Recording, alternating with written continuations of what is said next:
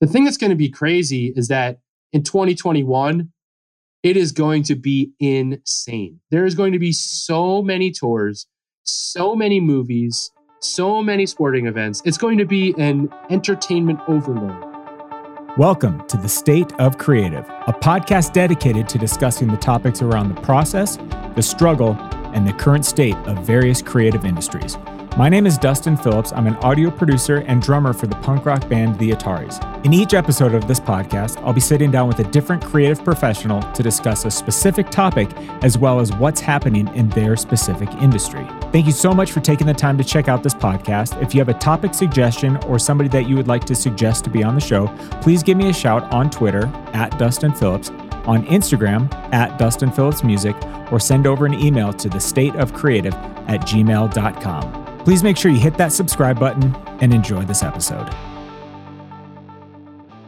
Hey, what's up, friends? I am so excited to jump into this episode with my good friend Ted as he talks about his history and background in the music industry, working behind the scenes as a booking agent. But before we do, I need to give a quick shout out to my friends over at iZotope for helping power the State of Creative podcast. If you are an audio professional or you like to get creative with audio, iZotope has everything you need to save you time and money and keep focusing on the creative elements of your audio.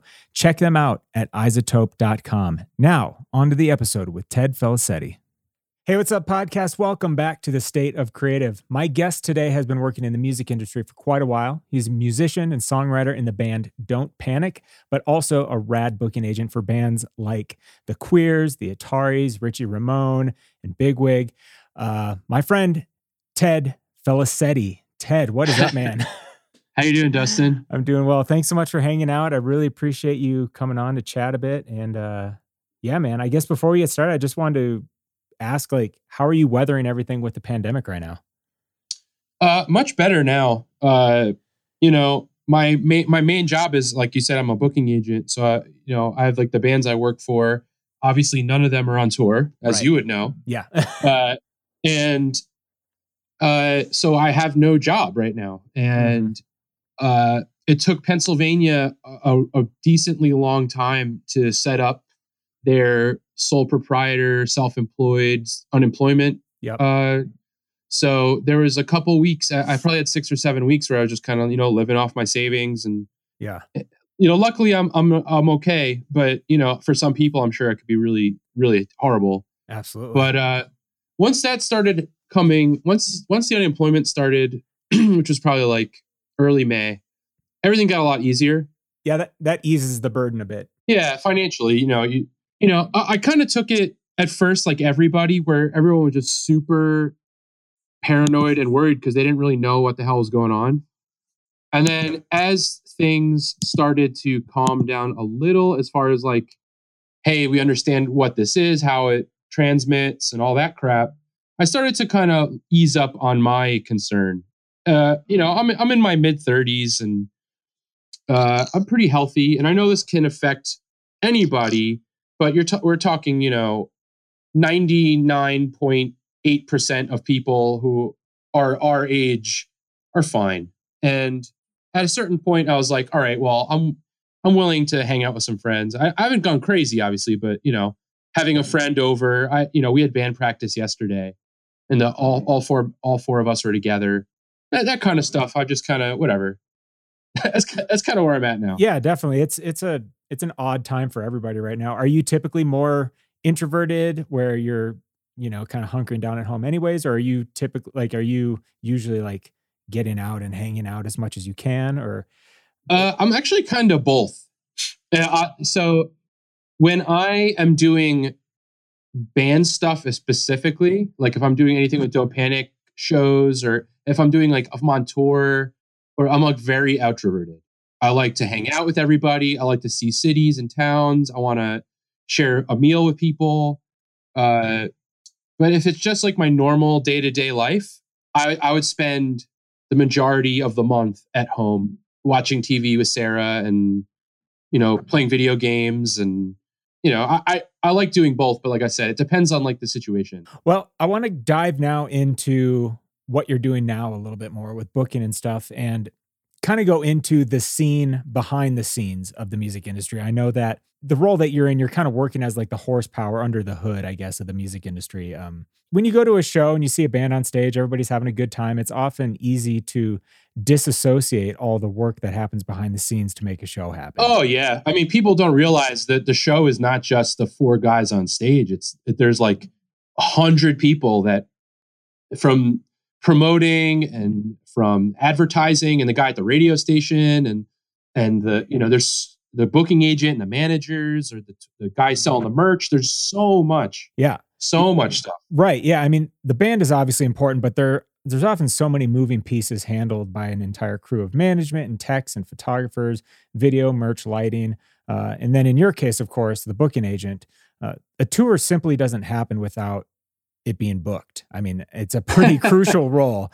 Whether it's somebody in the band or an agent, you need somebody to book those shows. I guess what originally got you interested in becoming a booking agent versus just playing the music? So it kind of started, the band Split 50 like hit me up and they're like, hey, we're looking to add another guitar player. Do you want to play? And I was like kind of weighing my like, all right, do I want to like try and salvage this small band that I had started or join like a legit band? So I took the more advantageous route for myself and I joined their band. And during the course of that, what wound up happening is we started, after a couple years, we started to form our own production company where we would put on shows and we'd rent out venues and we would book shows to make a living so that we could try and tour and do other stuff. So instead of all of us working at, a pizza place or wherever you're doing in your early 20s and late teens, we were doing music industry stuff. We were like, oh, that's the dream, right? You get to work in the music industry and then you get to play your own music too. Right. So it started with me being a show promoter. I'd put shows on and rent venues out. And, so I did a lot of shows. I started fire halls and I started doing bigger venues and started booking bigger bands.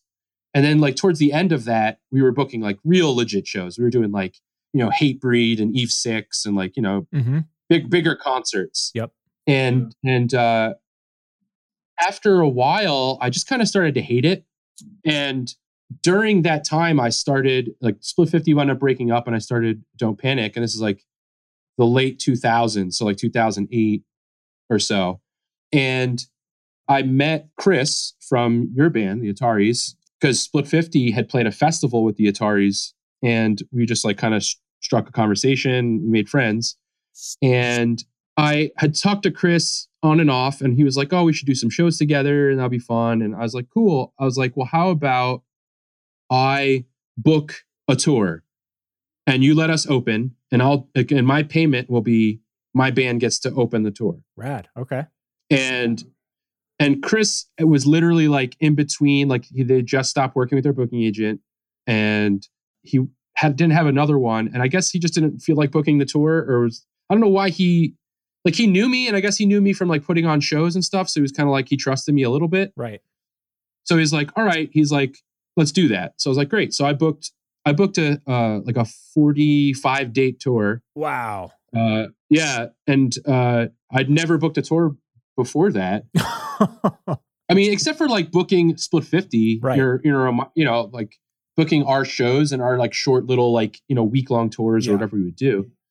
And it went really good. Like there was no, like we got paid, everyone got paid every night and the tour, like all the shows are like generally really good. Maybe, there's always a couple duds, but overall the tour went really well. And Chris was just like, hey, like you did an awesome job. Maybe we'll do this again sometime. And then in the meantime, I had some friends in this band called Motionless in White, and they're up from here in Northeast PA. Yep. And they needed a tour booked. So I was like, I can help you guys. Like we'd been working with them for so long as friends and playing shows together, and we were all really tight. And at the same time, Zach from my old band had started a record label. So he was like releasing their album. So I was like, how about I'll help book your tours then? So then I booked a couple tours for them. And then Zach started managing the band He Is Legend. Okay. And he was like, they need a booking agent. Like, do you want to like book their tours? So I was like, okay. So then I started booking tours for He Is Legend. And then Chris again was like, hey, we're going to go on tour again. Do you guys want to do the same deal? And I was like, sure. So like I did it again. And then I made a similar deal with this band called Trust Company. Yep. And we went on tour with them and I booked that tour. Wow. And so it started off as kind of like me using it as a vehicle to get my band on tour. Sure. But then I started to realize like I kind of knew, like I kind of was like good at it. Like naturally I just understood how it all worked. Right. From also being a promoter. Yep. I had like a little more, I got along a lot better with other promoters because I'm a little more empathetic to how their end of this business works. And so a lot of promoters I work with are always like, you know, you don't talk to us like you're an agent, like you're not an asshole. Right. You're not, and you don't talk to us like we need you so bad. Yeah. Like, because a lot of agents act that way. They're just always like, well, fuck you if you don't want to do exactly what I want. And I try and be understanding like, hey, this guy is also trying to make a living. Yep. He doesn't owe us the show. He's doing it because he wants to make money. Yep. And he's doing it because he likes to do music. Right. So like, let's always try and find a way to work together. Right. And and then Chris basically made me their booking agent.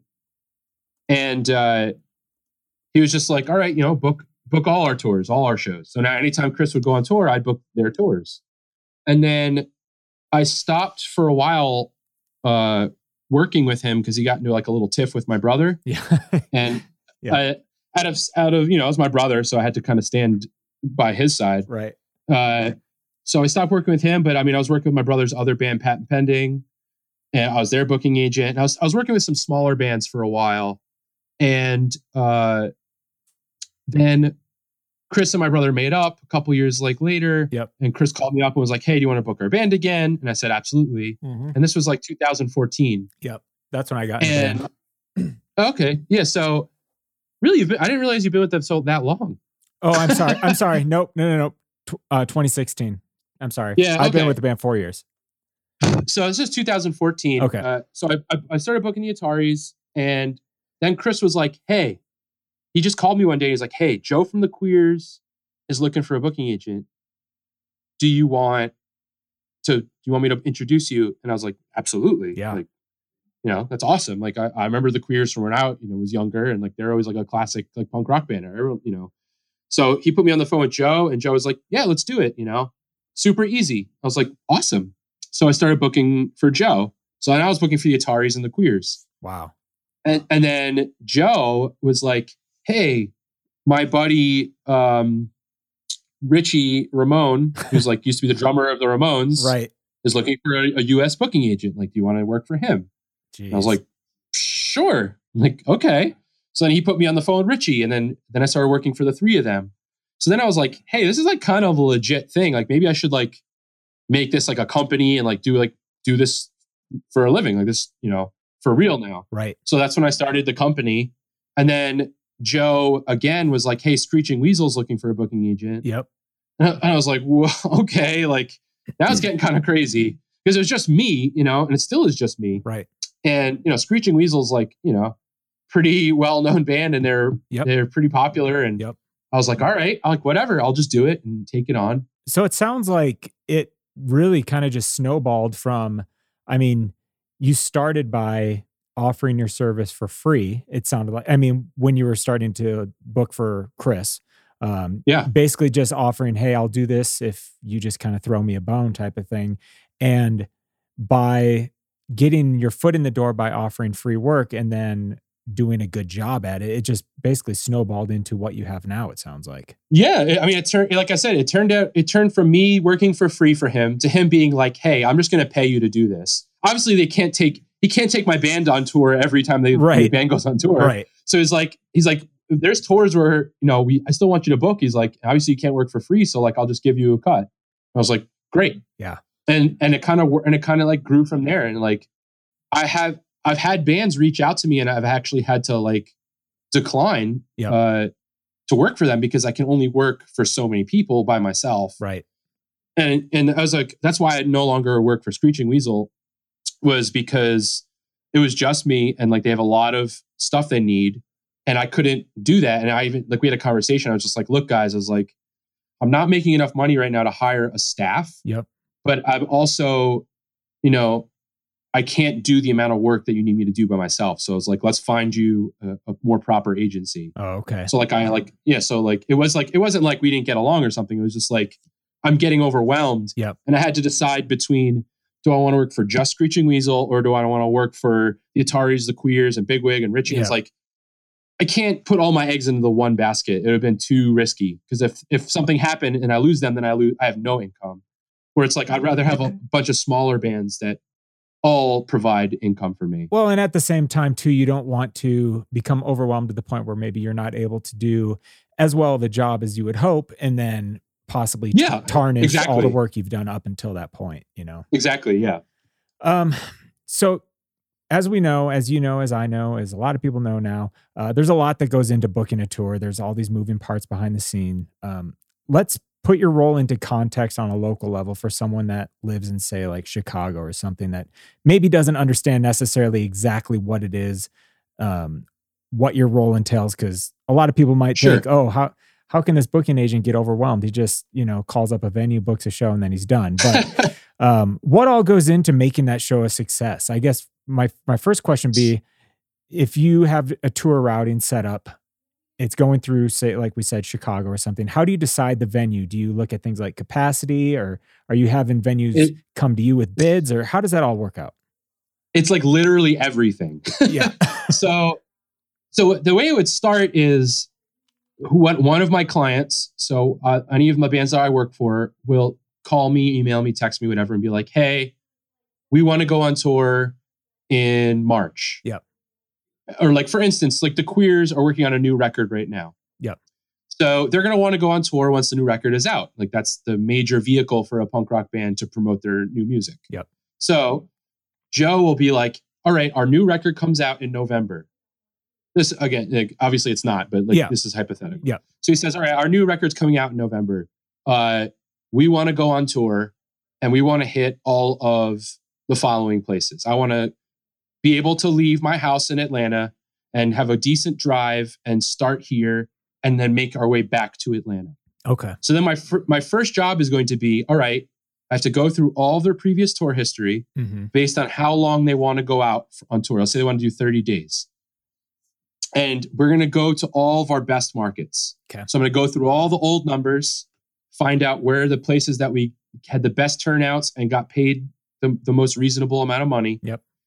And we're going to try and route 30 days to start them at home and then drive them back home. Yep. Ideally. Yep. It doesn't always work out that way, but that's the ideal situation. Sure. So then I'm going to come up with a map and I'm going to say, all right, here's the dates you wanted to go. Here are all of the places that we should play. And here's the order we're going to play them in. And then I'll send it to whoever, Joe or Chris, and they'll look it over and they'll be like, why don't we move this one here and switch this around? I want to have this day off because I want to see my mom.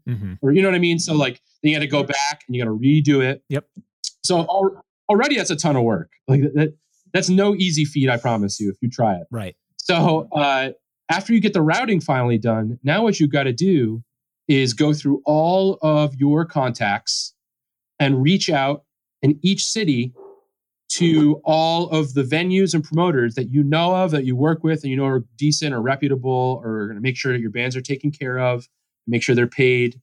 And you have to reach out to them and be like, hey, the Queers are going on tour from this date to this date, and we're going to be in your area approximately in this week span. Yeah, right. Like, let me know which dates at your club or whatever clubs you work with is available. So then they're going to take whatever amount of time it takes them, which sometimes is too long, to get back to me and be like, okay, we have this Tuesday, Thursday, and Saturday that you requested are free. The rest are not free. So now you're going to mark that in your calendar. Be like, okay, this venue in Chicago is free these 3 days in that time frame. Yep. And then, but you have to reach out to 5, 6, 10 other places in Chicago. You can't just talk to one. Yep. Because if they're not available, then what are you going to do? Right. So now you have like a list of 10 venues that are all looking for dates for you. And then you have to put those all in your little Chicago, cell on your Excel spreadsheet and go, okay, everyone in Chicago, here's the dates that are available.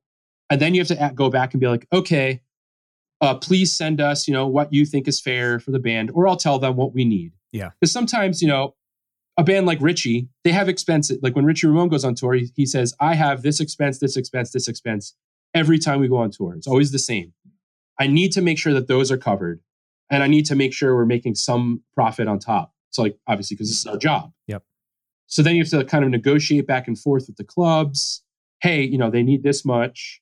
And you have to work out the ticket price. You have to work out, how many other bands are going to be on the show. If the tour is going to have a support band on the tour, because sometimes there's bands that they want to bring,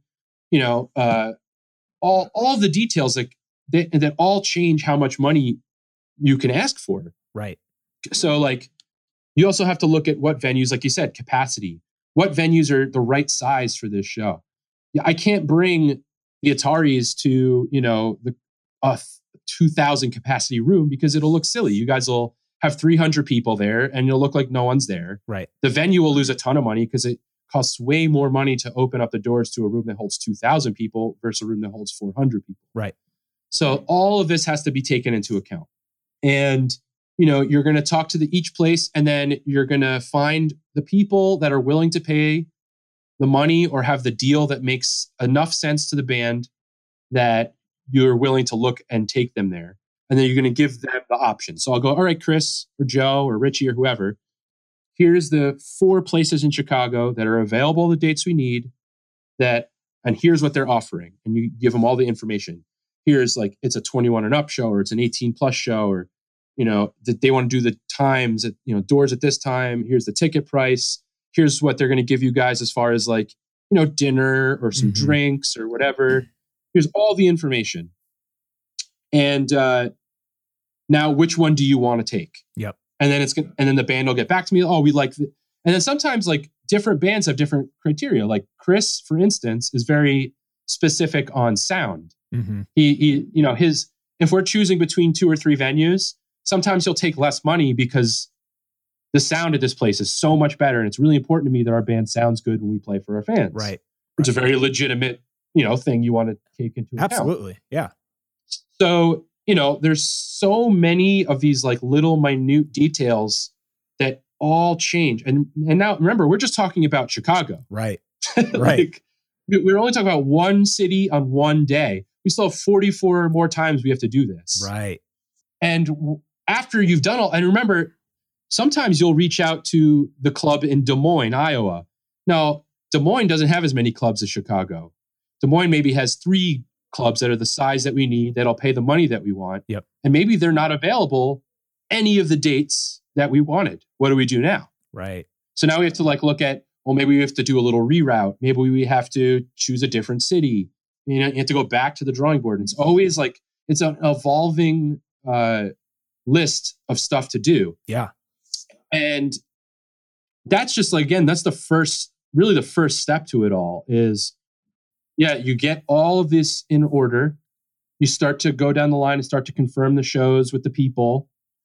And then you have to start making sure like that everything is contracted. That's like usually the next step. So after all the deals are in place and all of the whole tour route's done, now we go, all right, well, we have to make sure all of the things we discussed are on the contract. Yep. So that, the band doesn't get screwed over, because it happens. Yep. I mean, I'm sure you've been on tour where your band's gotten screwed over. You didn't get paid, or you didn't get paid what you're supposed to, or they didn't give you the time that you put you on stage was wrong, or so all that stuff has to get laid out in a contract, which I make. Like I have a boilerplate contract that I made up with a lawyer a long time ago that I use for everybody. Yep. And then I have to fill in all that information for all 44 shows, and then I have to send those contracts to the promoters or the venues, and I have to get them to send those back to me signed. And usually it comes with a deposit.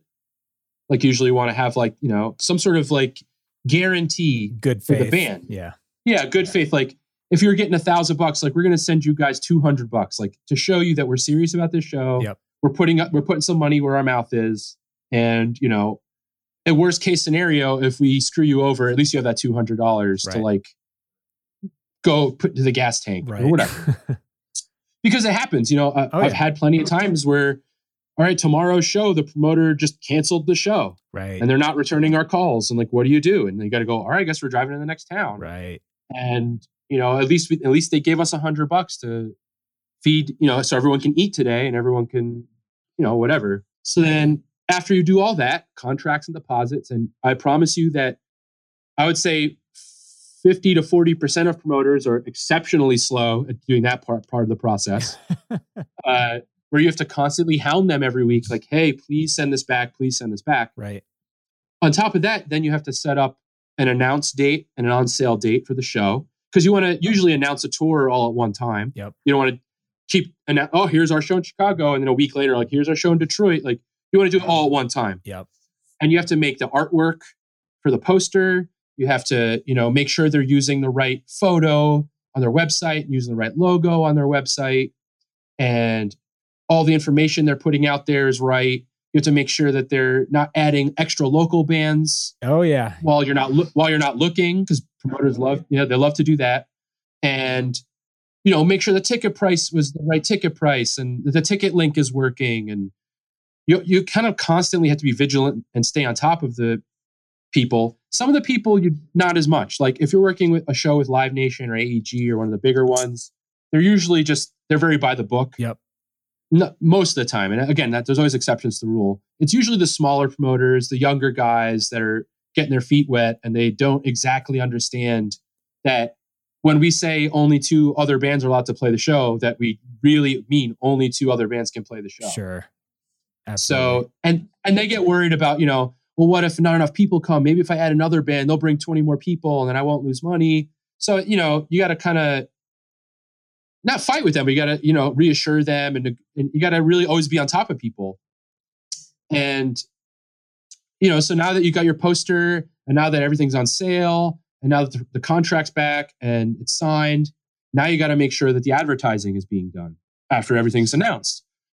It's not my job to advertise, but I have to make sure, A, that the band is advertising and promoting, and then B, that the promoter and the venue are advertising correctly.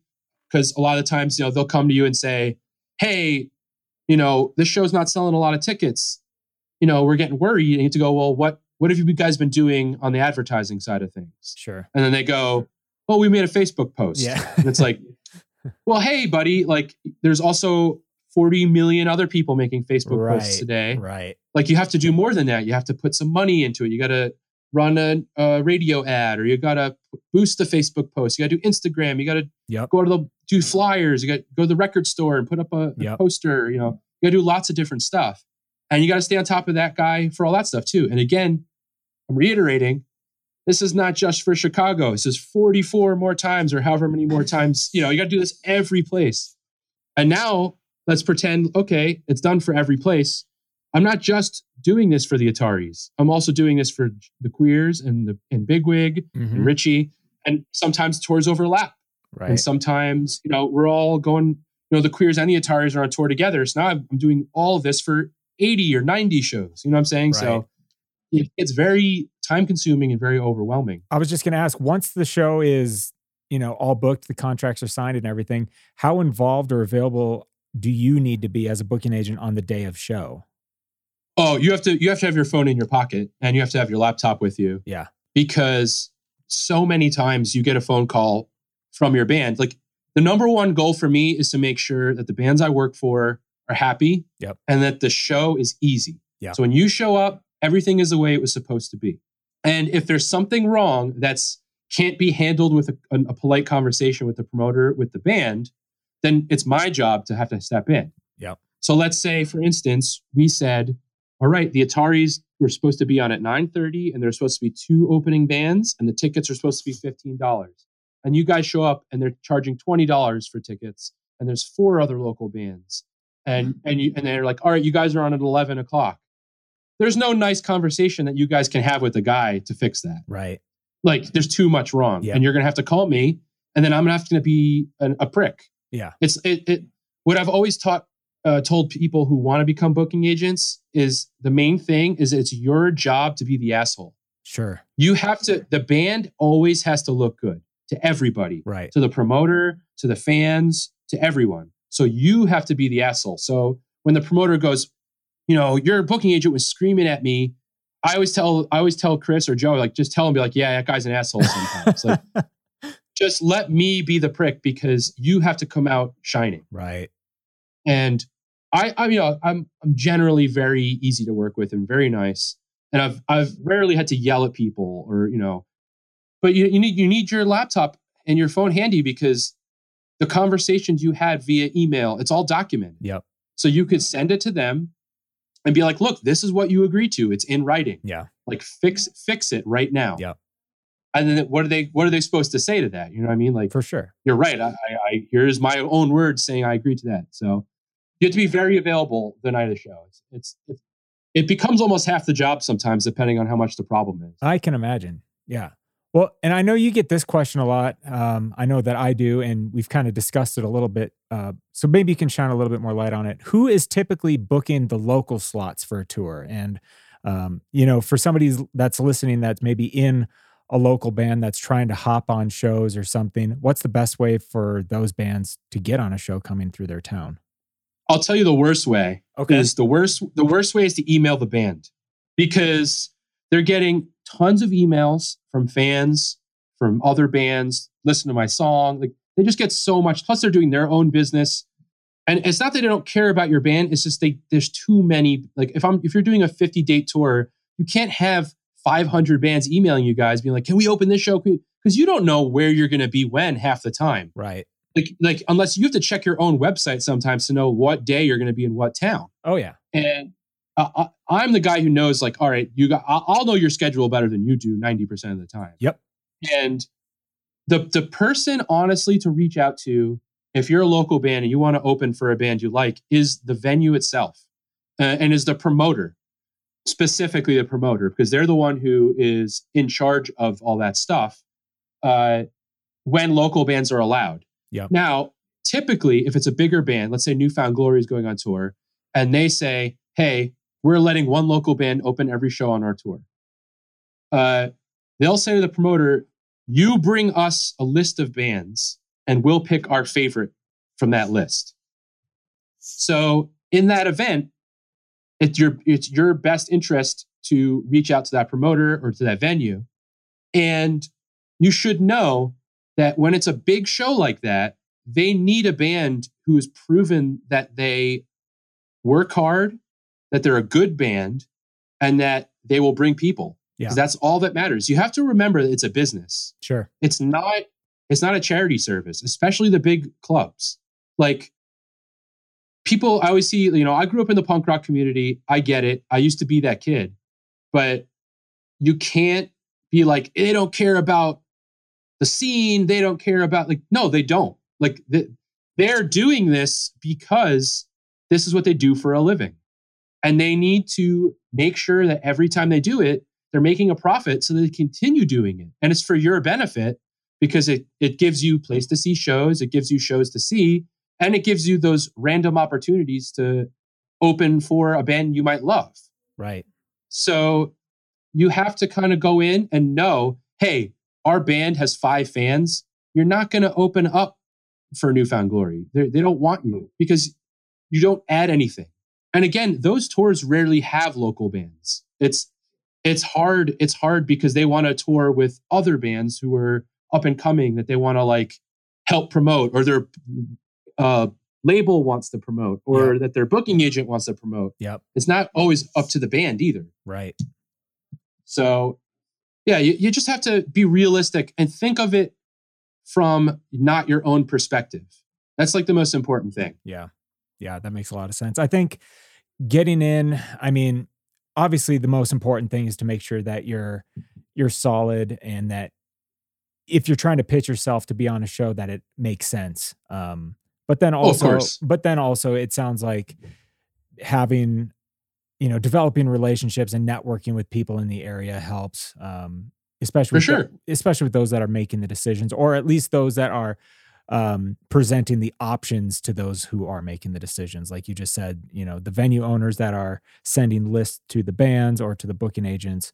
Because if you're in any given city, there's thousands upon thousands of bands, and all of them would love to be on a major tour coming through their city. But a lot of times, if it comes down to two bands at the same caliber that could bring in the same type of crowd, if one band has a better reputation or is maybe more closely knit with the people at that venue or something like that, they might have a little bit of an edge in getting that gig. Or the band themselves. That's when it comes in handy. Like if you are an established band in your area and the club already knows you and they know you could bring people and you know the band, Yeah. or even a little bit, Right. that's a big thing. And again, like unfortunately, a lot of the music industry and a lot of other industries, just who do you know? Who are you friends with? Yeah. But that comes down to a lot of the time impressing people and being good at what you do.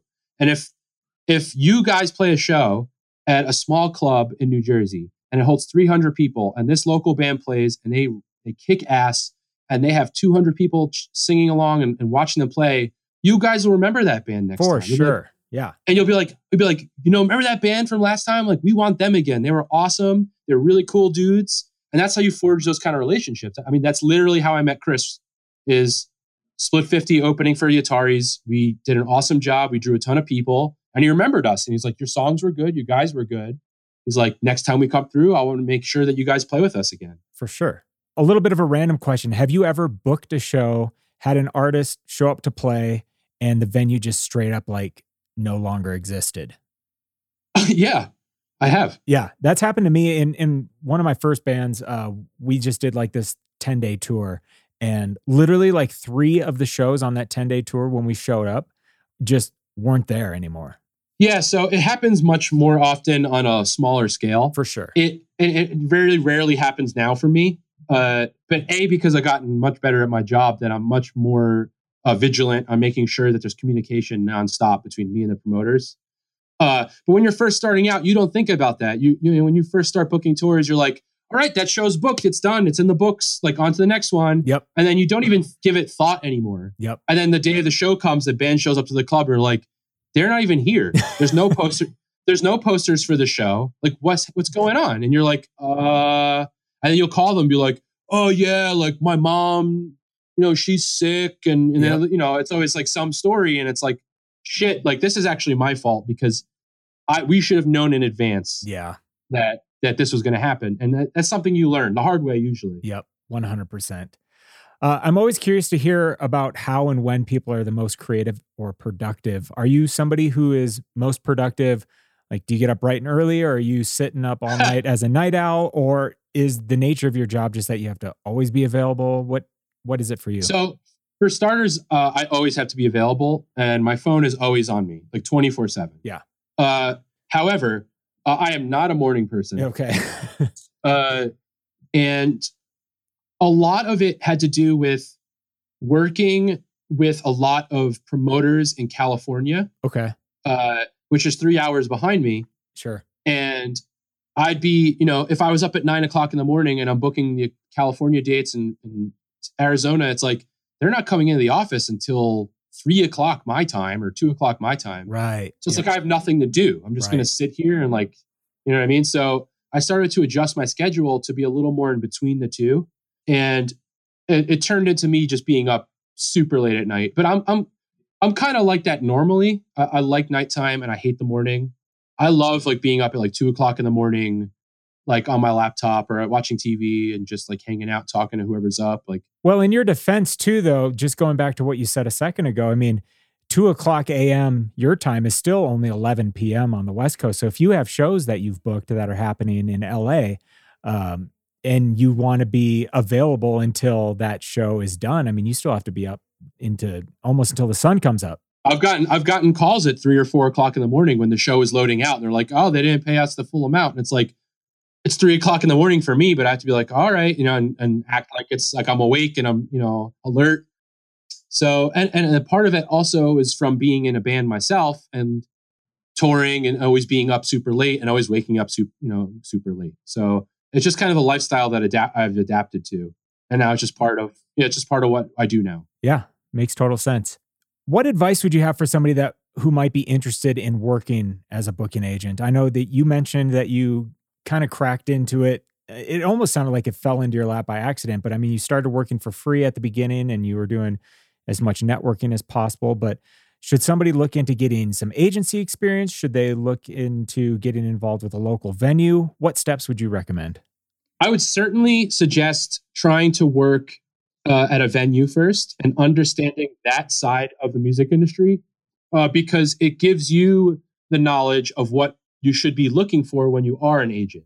Sure. Because when you're working at a club, they go, all right, they asked for this, they asked for that. We have to get this contract back. They want to make sure we're doing like, so you can kind of learn from experience, like, oh, these are the things that a booking agent is usually asking for. I'm going to make a note of that so that when I start to book my bands, I'm going to start asking for those things too. Sure. And I would certainly say getting experience either running your own shows and booking other bands on those shows, Yep. or working for a venue is a great way as like a stepping stone to being an agent. Because if you just want to start by booking tours, I think that you just are not going to really understand enough of how the industry works. And like I said, being on both sides of it, you get a better empathy and better understanding of each side of the coin so that you're making reasonable requests and you're making, and you know what's realistic, what's not realistic, all that kind of stuff.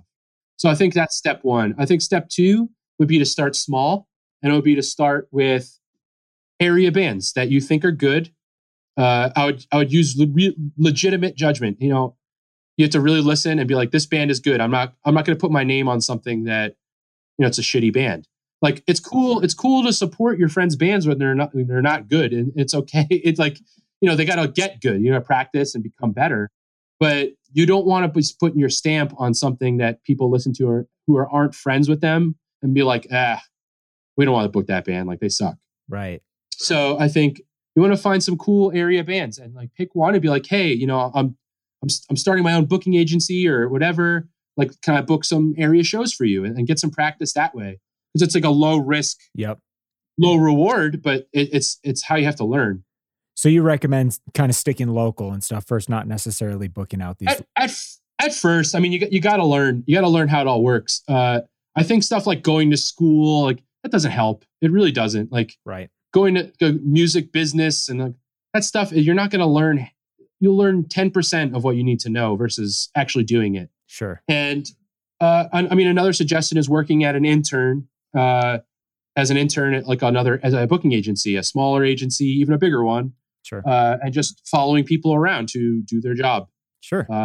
I've definitely toyed with the idea of having an intern before. So, I mean, it's like, it's not an unrealistic thing that you can acquire as long as you are responsible and you're serious about it. Absolutely. Well, that kind of segues into an audience question that I got from my friend Ryan Patrick on Twitter. It's a similar question, but a little bit different on the other side.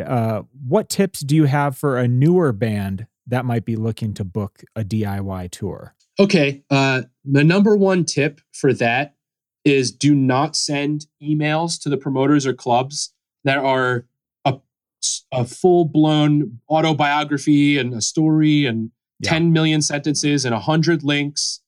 They don't care. They don't care about who you are. Like I know people always say, I get kind of harsh with this kind of, but and I don't mean it in a negative way. I mean it in a constructive way where it doesn't, if you're from New York and you want to go play and do a Midwest tour, first of all, you have to really think to yourself, like, why are we doing this? Yeah. Like, why do we want to go to Chicago and Detroit and Ohio? Is it because we have fans there? Is it because we plan on playing there every month? Or is it just like, this is an ego boost, like just to say we went on tour? Right. Yeah. I had that issue with the first band that I was telling you about where that tour basically fell apart is we were from Minneapolis and the tour that we booked was like Florida, the Carolinas, and I think it even went up the coast a bit. And, there's like 12 hours of driving between shows. And it really was, like you just said, an ego boost that we just wanted to be able to say that we were on tour. We had laminates pressed and everything. And yeah, exactly. You want to post a poster on your Facebook page and you want to be like, check us out at all these dates. And it's like your one friend in each town is going to come hang out. Right. And that's great. It's still cool. Like I don't want to say that people shouldn't like have fun with their band and like explore touring and stuff like that. But if you want to not go broke doing it, and if you want to try to build something a little bit more sustainable, I mean, learning from my mistake, that would be my own Yeah. personal advice, I guess. Yeah, I think in my experience, the number one thing that really breaks up bands is actually finances. It's like marriage. Sure. Uh, it's not the cause always, but it's like the underlying cause. Sure. If you're not broke and you can afford the van payment and you can afford to travel in a van and get hotel rooms, you're less likely to fight. You're less likely to, get sick of each other. And doing those kind of tours, it does two things. If you do it smart, it like strengthens the bond of the band members. It's like Right. you get these cool war stories where you're like, yeah, we slept on a park bench but we played this awesome show and blah, blah, blah. But the other thing that happens sometimes is we went broke and we fought and that was it. Right. And you have to make sure, especially nowadays, because I think the DIY tour is unfortunately almost an antiquated idea. In the mid 90s, punk rock bands went on DIY tours because there was no Facebook or MySpace or Spotify or iTunes. The only way to get people to know about your band was to physically put a tape or a CD in their hand and say, remember us next time we come back. We're from New York. We'll be back in 2 months. Yep. You don't need that anymore. You don't. Right. Bands that go on tour are going on tour because their audience and their fans want to see them play live. They're excited about it. And no one is excited to see your band. They don't know who you are and they don't frankly care unless, you're opening for a bigger band or they've heard your band online and they've heard your music on social media or they've heard your music on, again, streaming services, YouTube. That's just the way the world is now. Sure. So going on tour just to go on tour, of course, do it. It's fun, but just be smart about it and ask yourself legitimately, number one, why are we going on this tour? And be honest with yourself. Because again, if you could recognize you're just doing it for the ego boost, then do it, but then know that that's why you're out there and know that the reality of that is that you're probably gonna be playing for no one. More people will see that you're going on tour than the people who actually see you on the tour. Sure. Yeah. So that makes sense. Just, but if you're going to do that, let's say we got 20 fans in Chicago and we're from New York and we think it's really important to see us live, then my suggestion would be to reach out to different promoters and the small ones. Don't email the big club. They don't want to even talk to you. Mm-hmm. You gotta reach out to like the cafe and like the 100-person capacity DIY club that is a skate park on the weekends. Sure. And you got to reach out to other bands from that area and make friends with those bands and be like, hey, we're so-and-so from New York. We got like a bunch of friends and fans who want to see us in Chicago. Like, would you guys be interested in playing together? Do you have a show maybe we could trade shows? That's how we used to do it back when I was starting you'd reach out to a band in New Jersey and be like, hey, we're from PA, but if you guys help us get on a show with you guys in New Jersey, we'll do the same thing for you in New York, in Pennsylvania. Right. And that's how you forge a lot of those bonds with other bands too. And it helps. Like, and there's always that, like, the touring band reaches out to all these local bands, like, would you like to open for our band and come play? Like get the hell out of here. Like, they don't care who you are. They never heard of you. Don't try and organize your own shows in their town and then ask them to open your show. Like, that's like insulting. Right. So reach out to bands and come with that humble approach of like, hey, we're just starting out and we have a couple friends and fans out there who want to see us. Like, what do you think about swapping shows? Or like, maybe like we'll promote your band this week on our Facebook page if you let us open this your fire hall show or whatever. And that's my best advice. And then the second thing would be, if you are having trouble finding those kind of bands, reach out to the promoters. Like, look for bands in Chicago, see where they're playing and who they're playing for, and then reach out to those people. Call them, email them, be like, hey, we're so-and-so. We're looking to come on tour. Do you have a show we can open? We'll play for free. Like, just let us get 20 minutes at the beginning of the show. Like, we'll be in and out. We could even try and organize sharing gear. Like, make yourself as little of a burden as possible. And those promoters will be more open to throwing you a bone. Because if it's nothing to them, then they're more likely to be like, whatever, sure. Like you guys can you could play this show that it was going to be crap anyway. Like, right. Don't ask to open for Newfound Glory. Be like, hey, I saw XYZ local band is playing. Would you mind if we came and played 20 minutes at opening the show? We'll be in and out. We'll play at doors. We don't care. Sure. So a lot of the times a promo will just be like, okay, sure. Sure. You know what I mean? Like it doesn't cost him, it's not costing him a lot of money to do this show. Like what's it going to cost him for 20 extra minutes? Do you think geography is a big thing to take into account too, if for a newer band that's one of the biggest things. I think location is the biggest thing. Be realistic with where are we going to be able to continuously go? Right. I'm from Pennsylvania. What's the point of me driving out to California to play a bunch of local shows? Like I'm not going to be back out there for who knows how long. Right. But if I'm from Pennsylvania and we want to play in Ohio and Tennessee and Illinois, that's like, a 12-hour drive. We can maybe do that three times a year. And then it's more likely that we'll keep hitting that up. But I always tell local bands in general, don't go on tour. Sure. Like, I think what you should do is if you're from New York, you should play in New York. You should play in New Jersey. You should play in Connecticut. You should play in Pennsylvania. And that's it. You should set up a radius where you go, we don't drive more than 3 or 4 hours to play shows. Yeah. And you just hammer the hell out of that area over the next couple years. Own your craft. Get better at songwriting. Get better at playing those songs.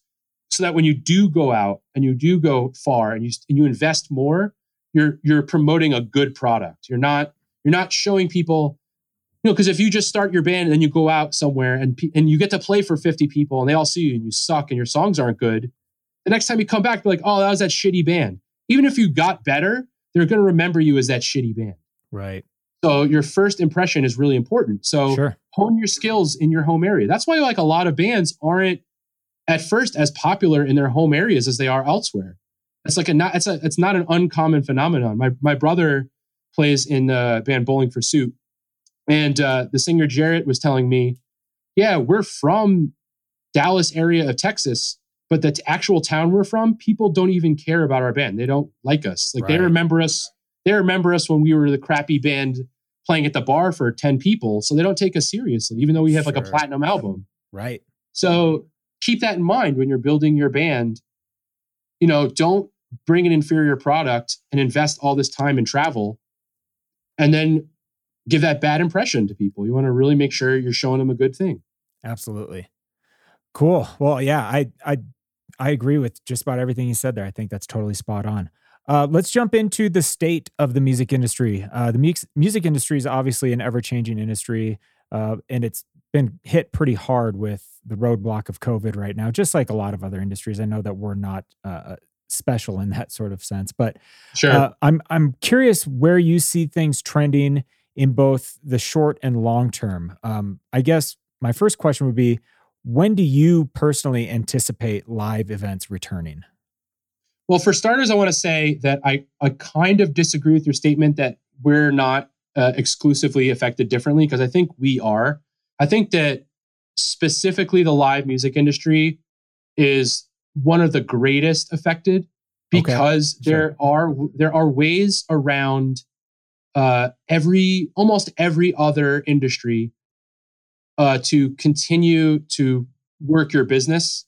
Okay, sure. Yep. And I don't think that's possible with live music. Sure. Like the expenses that go into a single concert are such thin margins that you can't do half capacity concerts. Right. You just can't do them unless the bands are playing for the door, which most bands can't afford tickets, to do. Doubling ticket price. Or you're doubling the ticket price. Right. And that becomes a burden on people because they don't have money because they've been out of work. So it's like we're in a specifically unique position, not solely, but out of a lot of the other places, like even sports, they can do they can do sporting events without a crowd or diminished crowds because they have these big sponsors. They have they have television on their side. If you're talking about the Ataris going on tour, you guys can't play in a club that holds 200 people and only play for 50 people. Right. They can't afford to pay you guys. Right. They can't afford to pay for the security. They can't afford to pay for the sound guy. They can't afford to pay their bills to open the door. Right. So as far as your initial question, when do I see shows coming back? I honestly don't know. And I hate to be the person who's supposed to be one of the people who knows, but that's the biggest problem is I don't know. And we're all in a guessing game. Even agents and promoters and venues, we're all talking on email and phone and we're like, so what do you think? And everyone's like, I don't know. What do you think? And like, I have no idea. It's specifically hard for me because a club has to only worry about their town and what the rules are there and what the people who live in that town are okay with. When we're trying to book a tour, we have to take into account 30 cities. And each city is going to have a different rule and a different day of opening. So it's like the Ataris can't go play one show in Chicago. You guys are from all over the country. You can't afford it. The Queers are from Atlanta. They can't play one show in California. You have to play a lot of shows and you have to make it cost effective, which means you have to play across on the travel. And there's too many factors going into it. So like I had a tour booked for Richie Ramone and one of the dates was in New York City. One of the dates is in in New Jersey. And those two are like, no, we're not doing shows for a long time. But then some of the shows were in rural Pennsylvania and they're like, we're ready right now. And it's like, well, he can't come play just that one show. He needs to play all of them. So we need to wait until the lowest common denominating market is available to do a show, which means we have to wait till New York is ready. Or if we're trying to do an LA date, but we also want to do Arizona and Vegas, we have to wait till LA is ready. It doesn't matter if Vegas and Arizona are ready. So you see these posts online where it's like, concerts will not resume until late 2021. They're talking about Garth Brooks. They're not talking about, the small clubs where you get 100 people. Because even every day is different now.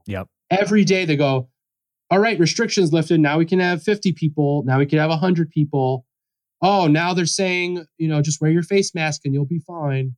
Oh, now they're saying, asymptomatic people can't get you sick like we thought. And now they're, it's like every day it's like a new piece of information gets thrown out and everyone's trying to recompensate and recalibrate their plans based on this.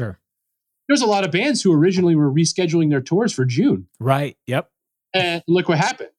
So all that people can really do right now is just go, well, how far ahead do we want to go? And we go, all right, let's try October. And once August rolls around, we'll be able to guess. Oh, I guess October was too soon. I guess we're going to have to push it back again. And the nice thing has been that all the promoters and the agents and mostly the bands too have been very understanding about that. They kind of have to be. And so when I call a club and go, hey, we have to reschedule again, I'm sorry. And they'll be like, yeah, I agree. We have to. And we kind of all work together to try and figure it out. The thing that's going to be crazy is that in 2021, it is going to be insane. There is going to be so many tours, so many movies, so many sporting events. It's going to be an entertainment overload. I think everyone needs to be prepared for that. Next year also happens to be the Atari's 25th anniversary. So that's like a whole, So, I mean, you guys will be doing something. I promise you that.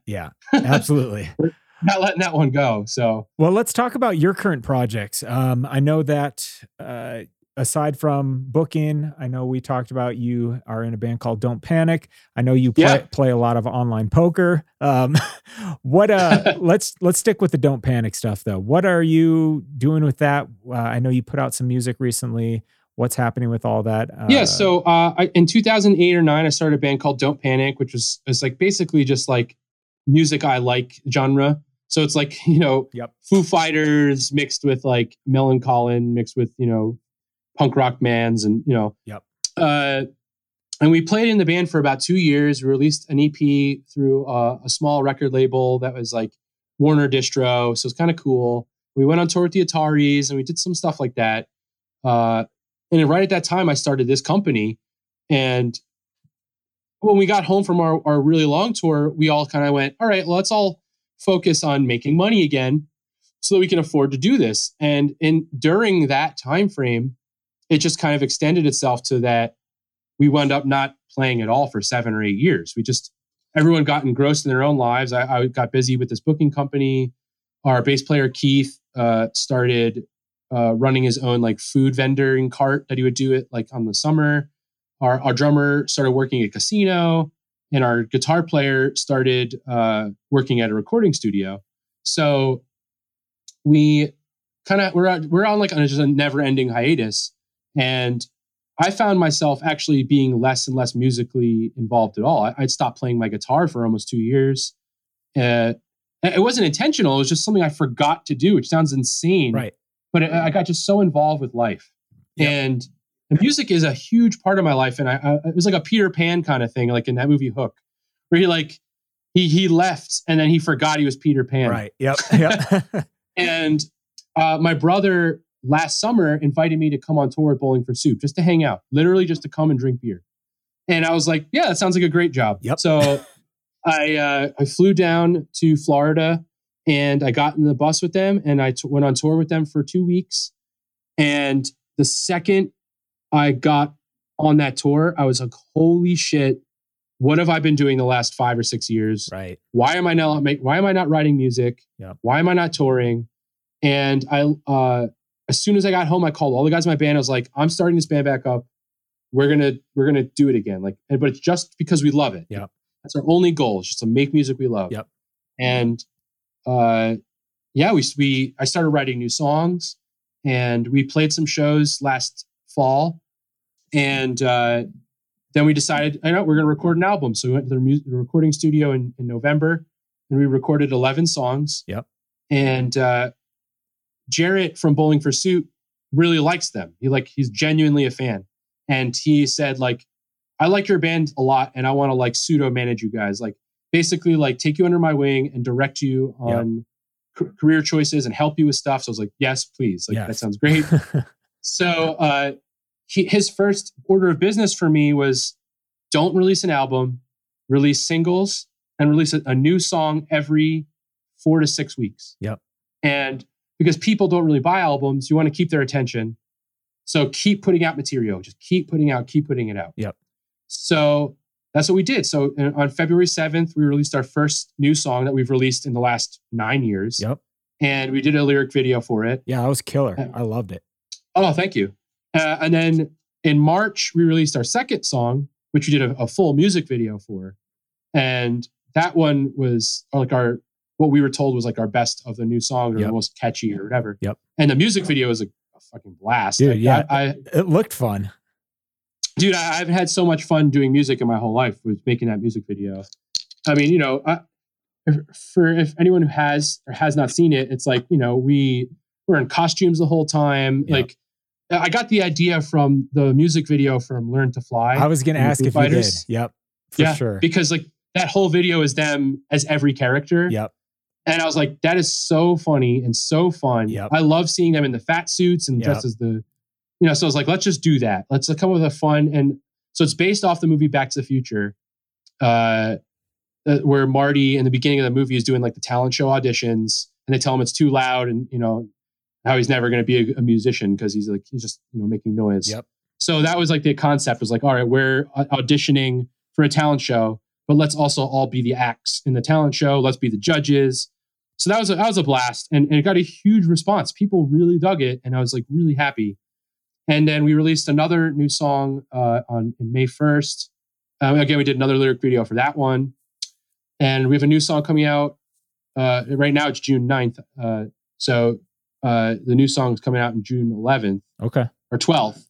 And we have a new song coming out almost every month until November. That's sweet. And then we're going to go record some cover songs for fun. Yep. And release those. Cool. So each member of the band has picked a cover song that we're going to track. Yep. And we're going to release those every month. Oh, that's so much fun. Yeah. And the cover song, the rule was make it a song that represents you as a person and your musical tastes. Yep. And what you came from. So that's rad. Our guitar player picked a Metallica song. So we're going to try and cover a Metallica song. Right. I picked ELO. I love Electric Light Orchestra. So we're doing an ELO song. Oh, our drummer picked Billy Joel. Yep. So we're going to do a bunch of cool, different kind of stuff, you know?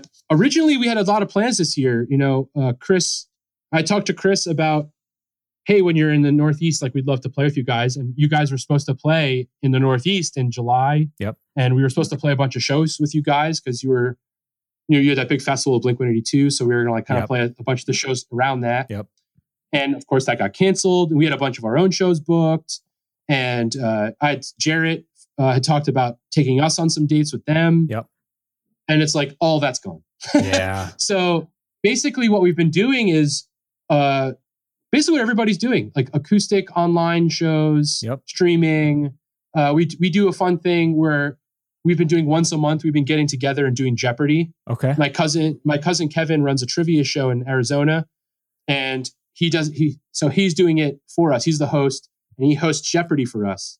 And he has a Jeopardy board, and we play the game and just laugh and have some beers and people. And it's just something fun, content, stuff to watch, stuff to have a good time with, and a way to hang out with people you can't hang out with. And like in a couple days we're doing which this will have already passed, but you could still watch it on our Facebook page. We're doing like a full live band concert from the recording studio. Rad. Yeah, and the people who did our music video are coming to film it. Okay. And then we're playing into the recording studio stuff, so into their Triton or whatever soundboard they got, some insane $1 soundboard.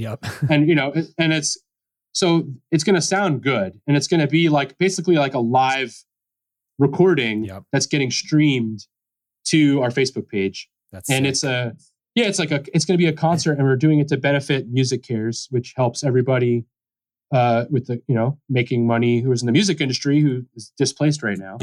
So that was a cool cause, and I got some really cool people like doing little like guest videos popping in. Chris is doing one.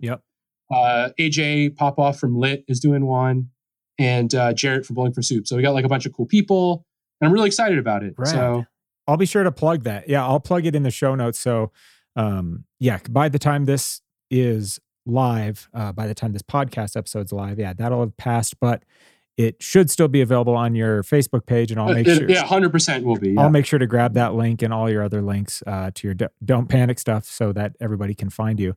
I just want to do a few rapid fire questions here before I let you go. These are totally just right off the top of your head. Don't give it too much thought. What content are you currently consuming, whether it be podcasts or Netflix binging, music? What are you really into right now? So right now it's actually all three, and I could tell you what each thing is. Podcast wise, I've been watching almost on a daily or bi-daily basis Joe Rogan's podcast. Okay. I have been for a long time. I just really like him. I really like that he is a voice for everybody. He lets everyone say their piece. He has his opinion, but he doesn't push any agendas. He does, he brings everybody on. Sure. Conservative, Republican, whatever. He doesn't care. He just wants to hear what you have to say and then let people decide what what applies to them. I think that's a great podcast. Okay. I also have been watching a lot of 90 Day Fiance. Okay. And I've been watching that because it helps me just turn my brain off. Yep. Which you just kind of just have to do right now. Yeah. I think we all need a break every once in a while. And it's just, I call it garbage TV. Okay. I don't care about the people. I don't care about the show. It's just something that I sit there and I watch and I'm like, oh yeah, these people are idiots. Yeah. And I just like, it helps me relax. Yeah. So I watch a lot of that. And I've been watching a lot of, I watch a lot of Bill Maher. I watch him every week. Okay. I like Bill Maher. And I watch, I don't know, sometimes I'll like tune into like Disney Plus and just zone out on some of that content too. I really like the Mandalorian show. And then at night I've made it a new tradition since the quarantine. I have Apple Music. Yep. Every night I download a new album randomly. Yeah. And I just listen to it while I go to sleep. Oh, that's such a rad idea. Yeah. And if I don't like it, I'll fall asleep. If I like it, I stay up sometimes. Yeah. But I've found lots of cool bands. I found lots of cool stuff I haven't heard before. Yeah. And it's, I try and browse. I try and get off of the stuff I usually listen to and try and expand a little bit to find some new stuff. Yeah.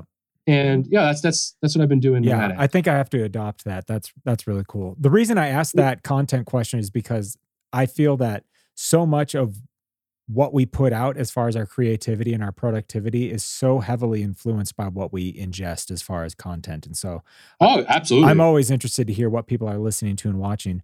What are your current top 3 favorite albums that you listen to? Right now, I mean, this is not all time. This is just like Just right now, yeah. Yeah. So my top 3 favorite albums that I've been listening to is actually the album Shudder by the band Bayside. Okay. Yep. I used to love Bayside, and I hadn't listened to them in so long. And then I just started downloading the rest of their catalog, and I was like, damn, this album's awesome. Yeah. The next album I've been listening to nonstop is Big Trouble by Gasoline Heart. Okay. Who's friends of mine and friends of Chris's. I think Lewis is one of the most underrated songwriters that I have ever heard. Okay. And I think that he's just incredible. Yep. And the other album I've been listening to nonstop is The Spade by Butch Walker. Okay. I think Butch Walker, he's like the writing behind so many albums that you probably like that you don't know. Yep. And his own music is just incredible. Sure. So those are the 3 right now. Okay. First live concert that you attended? It was Eric Clapton. Wow. It was in 1993. Okay. He was on tour, and my parents took me. I was 7 years old, and I cried probably half the concert because it was too loud. Oh. It was at Madison Square Garden. Yeah. Oh, wow. Did you fully appreciate what you were in the presence of as far as? No, not at all. Not at all. But they took me again a couple years later. He put out an album called Pilgrim. Yep. And there was a Pilgrim tour, and they took me and my brother, and I was like maybe 10. Yep. And I loved it. And I was like, this is awesome. It wasn't too loud for me anymore. And it was just like a great concert. Yeah. Yeah. So he was my first and second concert. Okay. Killer. Yeah. What band would you love to tour with? Who comes to mind when you just have that band that you would love to be on tour with? If this is like Pie in the Sky. Yeah. The Foo Fighters. Okay. Yeah, absolutely. It's my top 3 favorite bands of all time. For sure. And I would do anything to tour with them. Like literally anything. Okay. Yeah, that would be, I totally agree. 100%. Here's a question that I ask everybody. What is an unpopular or controversial opinion that you have? And it can be about the music industry. It can be about your favorite pie flavor. I don't care what, just an unpopular or controversial opinion you have about something. So this is a scary question, especially right now. Okay. Because everything that's going on. Yeah. There's so many emotions flying around. Right. With, the protesting and COVID-19, and there's just so much stuff. And I thought about this one for a minute, and I'm going to give you 3 things. The first 2 are going to be very tongue in cheek. Okay. The first thing is, I think coffee is terrible. Okay. So if you want to talk about an unpopular opinion, that is a very unpopular opinion. Right. I think coffee is disgusting. Okay. My second unpopular opinion is I think The Office is terrible. I hate that show. Okay. And I don't know why people think it's funny. And again, this is one that I get crucified for. Yep. My third unpopular opinion, and I don't know if it's so much of an unpopular opinion, but it could be. It's unpopular with certainly some people, is I think that everyone needs to chill the fuck out with assaulting each other verbally online. I think. Absolutely.